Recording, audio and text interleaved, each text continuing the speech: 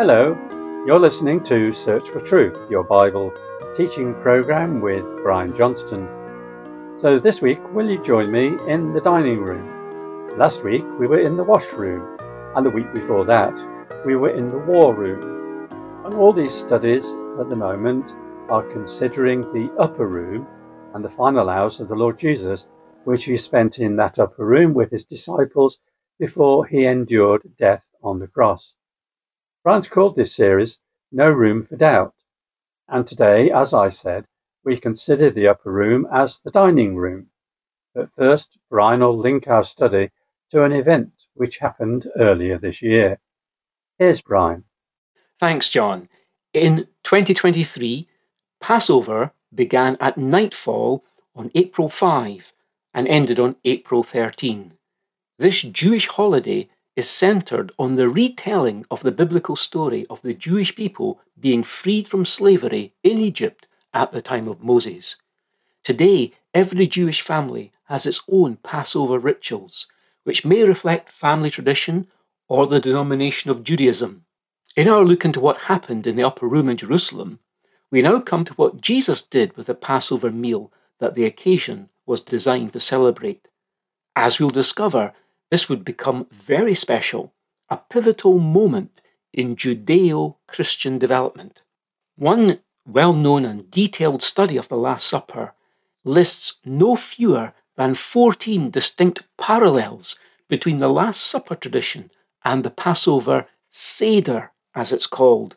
We'll only pause to note a couple. But first, that name Seder may not be familiar to all of us. It was after the destruction of the temple in Jerusalem that the Seder got its name and evolved into its current form. Seder is Aramaic for order, and it's used to describe the Passover meal. Jews living in Israel under Roman occupation 2,000 years ago incorporated into the Seder, that is the traditional Jewish Passover observance, not only the various biblical commandments, but also many elements from a contemporary Greek and Roman upper-class banquet. So what was it like? The banquet included reclining on couches, accompanied by ritual hand-washing and the taking of various cups of wine in sequence. Then came a sumptuous meal and a series of questions as a starting point for discussion. Scholars note that the evening always began with a series of small starter foods for dipping into wine vinegar or other liquids, these being to stimulate the appetite before the main meal. And concerning that main meal, on Passover Seder tables today, you may see a partitioned plate containing small amounts of specific food. On it, a roasted shank bone represents the sacrificial Passover lamb, and bitter herbs represent the bitterness of past slavery in Egypt. There's also an apple sauce-like mixture with wine, nuts, and apples. Also placed on the table are 3 pieces of a cracker-like unleavened bread to represent the bread the Israelites took with them when they left Egypt. At your seat, you may see a glass of wine. Custom required that at least 4 symbolic cups of wine be consumed during the Passover Seder. Some of these modern-day elements, as mentioned, resemble, in part at least, the Passover commanded by God in the Bible for Old Testament Jews. And it's possible that some items, such as the 4 cups of wine, were part of a custom extending back to the time of our Lord. I say that because I understand they called one of the cups, the third one I believe, the cup of blessing. And that ties in with what the Apostle Paul writes in 1 Corinthians. He says, "Is the cup of blessing, which we bless, not a sharing in the blood of Christ? Is the bread which we break not a sharing in the body of Christ? Since there is one loaf, we who are many are one body, for we all partake of the one loaf." 1 Corinthians 10, verses 16 and 17. Paul was, of course, describing there the Lord's Supper, or what many believers might term today as Holy Communion. That term is certainly not inappropriate, as here we're told that the bread is a communion of the body of Christ. The bread of the Lord's table is never more than bread. although in religious tradition, some have introduced the serious error that during the ceremony it becomes transformed into the actual body of Christ. The symbolic bread and wine may better and biblically be understood in the words some Christians sing today as they observe this ordinance. And those words are, "Only bread and only wine, yet to faith the solemn sign of the heavenly and divine Jesus our Lord." John, in his Gospel, doesn't give a description of what Jesus did with bread and wine that night. But Matthew fills in for us. He says, "Now while they were eating, Jesus took some bread, and after a blessing, he broke it and gave it to the disciples, and said, 'Take, eat, this is my body.'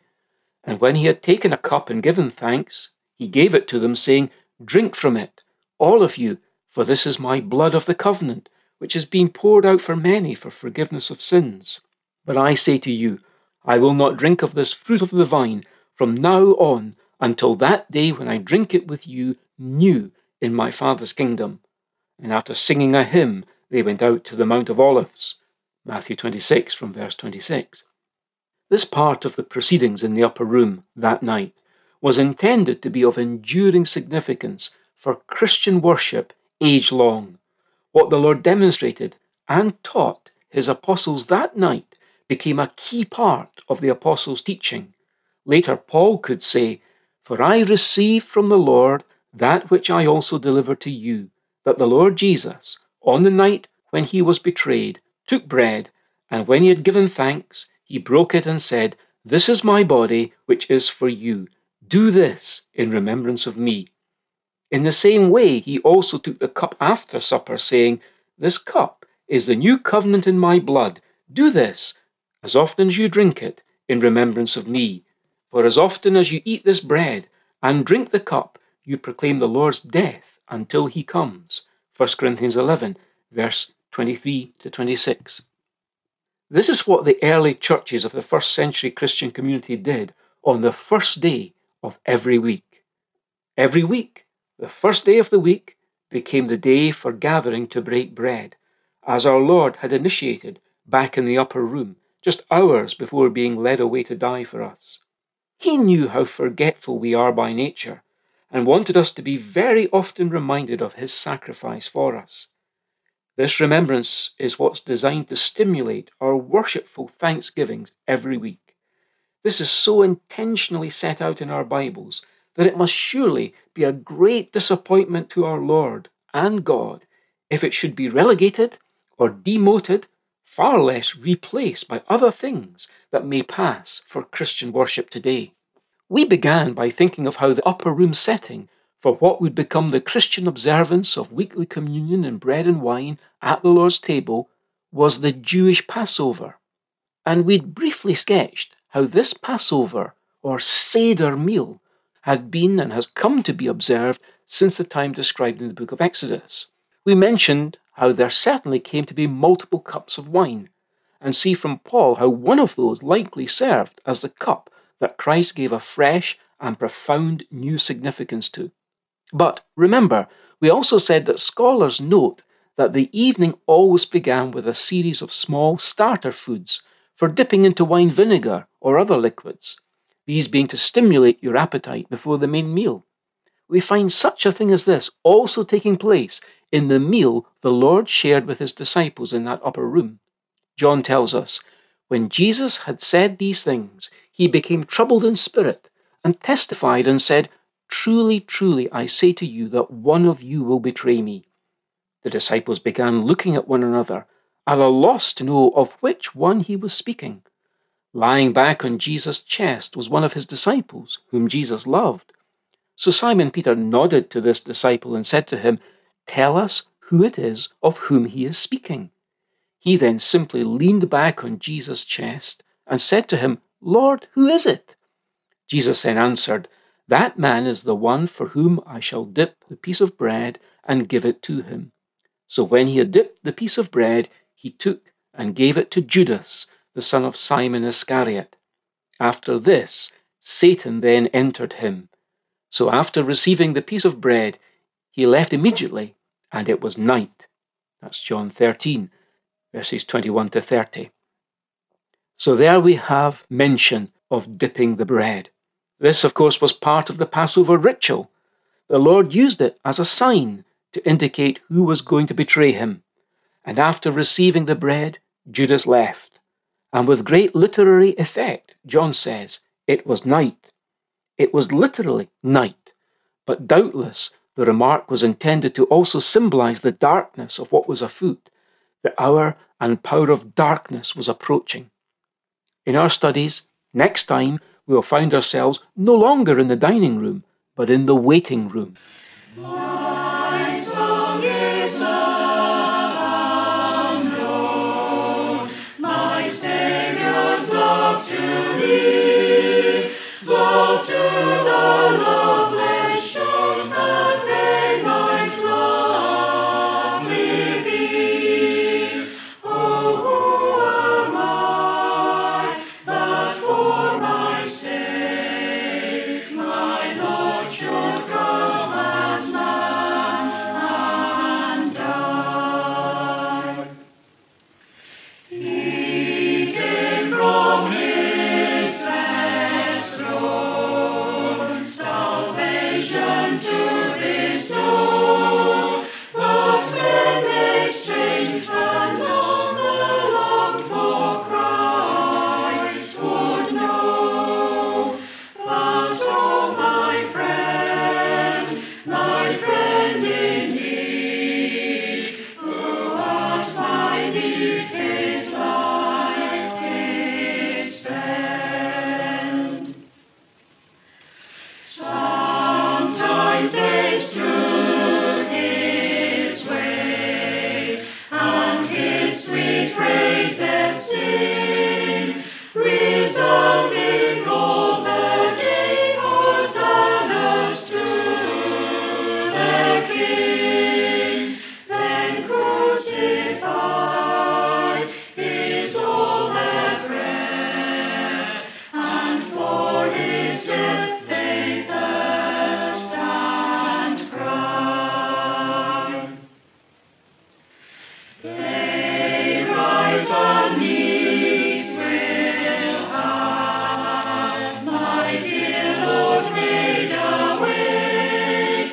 A murderer they save, the Prince of Life they slay. Yet cheerful he to suffering goes, that he his foes from death might free. I remind you again that there's a book of all the talks in this series. You can obtain a copy by downloading it at churchesofgod.info/media. Another way to get it is by writing to us to ask for a hard copy book be posted to you. Just ask for the book title, No Room for Doubt, and be sure to tell us your postal address.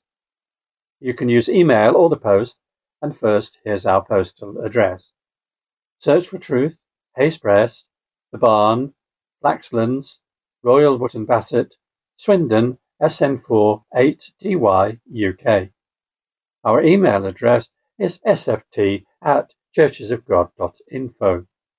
So thanks once more for the privilege of your company once again, and I hope you'll be able to join me again next time when, as Brian said, we'll be visiting the waiting room. But now I must say goodbye and leave you with very best wishes from Bible teacher Brian, our producer David, our singers, and me, John. So mind how you go, and we wish you God's richest blessing. Here might I stay.